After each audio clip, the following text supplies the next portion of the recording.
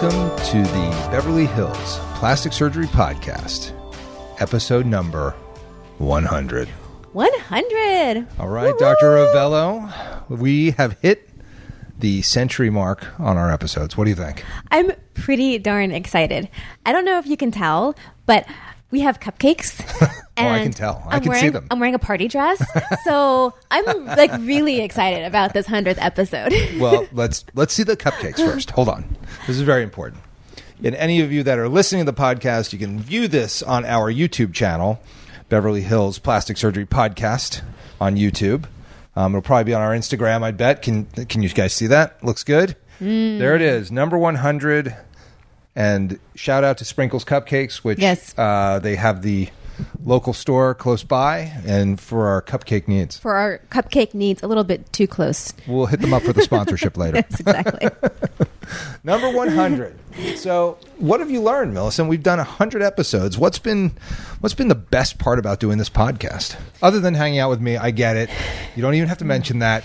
But in terms of the plastic surgical world, I think the best thing has actually been the listener response and the feedback that I've gotten from them.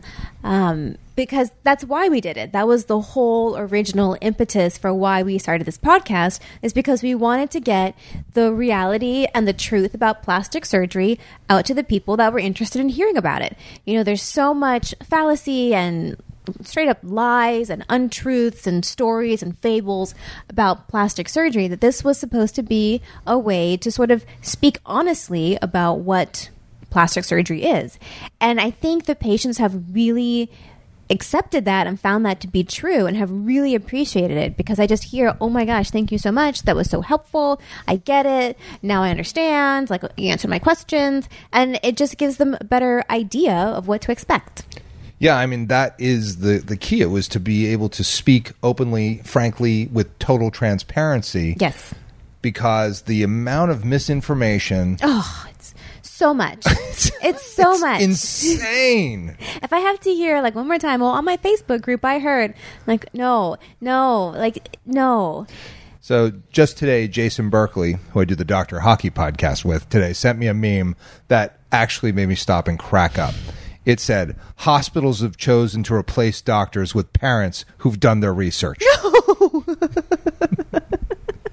No offense to the parents who've done the research, but that would not go well. But sometimes that is a lot of times, and that's not obviously unique to plastic surgery. It's unique to all doctors everything. everywhere. And it's so true. I get it. We all go down Google rabbit holes. I go down Google rabbit holes to decide what kind of fertilizer to buy for my indoor plants. You know, like, you want to research everything to be fully informed, and that's no different when it comes to plastic surgery. So I totally get it. And this podcast is just part of the research that patients can look at. I want to just digress for 1 second that whatever rabbit hole you went down for your fertilizer for your indoor plants was the wrong one. Probably. Yeah. Now I'm like on the DEA's like website for looking up suspicious chemicals. I'm telling you, your indoor plant track record is not even close to your surgical track record. So just get a cactus. It's easy. The succulents are True. chip shot. Well, I will tell you that for me, that has been absolutely the best part, is getting the listeners who do DM us or send me emails and say, your podcast was so helpful. I had surgery in Houston, Texas, and it made things so much better for me. I was able to choose the right surgeon. I knew what to expect. It just helped my whole process in having the real information. And I really appreciate it. Yep. I mean, that's the whole idea. And we tried to be as transparent as possible we even talk about our prices, which is awfully times taboo amongst plastic surgeons. We talk about our prices. We talk about what you can actually expect. So I'm really glad that we got that out there. And I have learned a lot just myself doing the podcast, because at the end of the day, this is two plastic surgeons talking about plastic surgery. So I've learned stuff from you that I didn't know about. We talk about different techniques, different things you've seen. So it's been like a water cooler talk about plastic surgery, like hanging out, talking, about what we do. Totally. I think the most shocking thing was that you really don't recommend massage for your breast implant patients. Yeah. I was like, what? You don't recommend massage? I mean, you can do it if you want. But I mean, you looked at me like, you was like, nope, not at all. I was like, not even a little bit? Not at all. I put those implants where they belong, and that's that. And I was like, okay. Because I was sort of taught, like, massage, like, without it, like, it's a train wreck. And that's not even close to true. You don't really need to massage your you breasts. really don't. But I think, I don't know, I think you have to do it a little bit. I'm gonna stay. In fact, one of my patients said, you need to make a breast massage video so the patients know how to do it. And I was like, I don't even know how I could begin to do that without getting canceled or, people being like, that's too weird or whatever. Like, I don't even know. Yeah. So I'll just stick with my in-office demos and people can figure that out. I think that's probably wise. Absolutely. It's a cancel culture. I don't want this podcast to be canceled. No, so just absolutely. let's not do that. But that massage thing was really a shocking point because you do so much complex breast surgery and you were just like, not at all. Yeah. It's good. What was probably the most difficult topic that we did? What would you think was the hardest one? Oh, gosh. Probably anytime you started talking about your revision noses. Yeah, that terrifies me also. And that's what I do the most of. I know. I was like, oh, here we go. Got to get my big girl panties on for this one. For sure. I mean, the revision rhinoplasty is really hard. I know. It's really hard. It's difficult. But those are, the revision rhinoplasty episode is the one that I really look to send to patients who want to even consider revision rhinoplasty because it is such a difficult procedure and there are so many things that can come up for people that I think you got to listen to this and understand. Because one of the patients pointed out to me that during that episode, I said revision rhinoplasty sucks like 3 times. And he was like, you said it sucks like 3 times in that podcast. I was like, it does. That might be true. It's true. I might have said that. It's not a process that I would want anybody to have to go through. I would prefer that the patients, before they get rhinoplasty, come and see me and get it done here first before having to do a revision. Now, if I have to do a little touch-up or something, usually it's very small and can be done even under local. But like with a revision rhinoplasty, when the technique is given an outcome that's no good, we're talking about ribs and long recoveries and swelling and hyperbaric oxygen. So I think those are hard episodes. That is hard. They're hard to talk about. They're hard cases to do. So those are hard. Your double bubble case was the hardest case that we talked about. That was hard. By far. For sure. And it's just a few episodes ago, but that case it blew me out of the water. Yep. And like you said, the recovery from this, we're not out of the water. We still have to worry about, fluid collections and healing and infection and implant position. So yes, in the same way that revision rhinoplasty is hard, revision breast is hard. But we've also had some really fun episodes. I think that actually most of them are pretty fun. I think they're all fun. They're all really fun. I think the drop and fluff episode. Oh yeah. I don't know how that didn't get us canceled. That's a good point. I mean, that was hilarious because I was like, drop and fluff? Did you actually say that? Like, is that a thing? And you're like, yeah, hashtag drop and fluff. It's all over the Instagram. I was like, yep. And there it was. You were not kidding. Nope. So, that's what it's called. By the way, that's what happens. And that's actually what happens. The implants have to drop. And then they fluff. They kind of get soft and fluffy. They fluff out. Or whatever that is. But that's what happens. So, yeah, the drop and fluff episode, I think, was really fun. What do you want to do with this thing in the future? Like, I mean, we got 100 episodes. Obviously, I'm looking forward to another 100 with you. It's been really absolutely my pleasure to hear from your point of view as a plastic surgeon from another generation, truly. You trained in a different time with different devices, different antibiotics.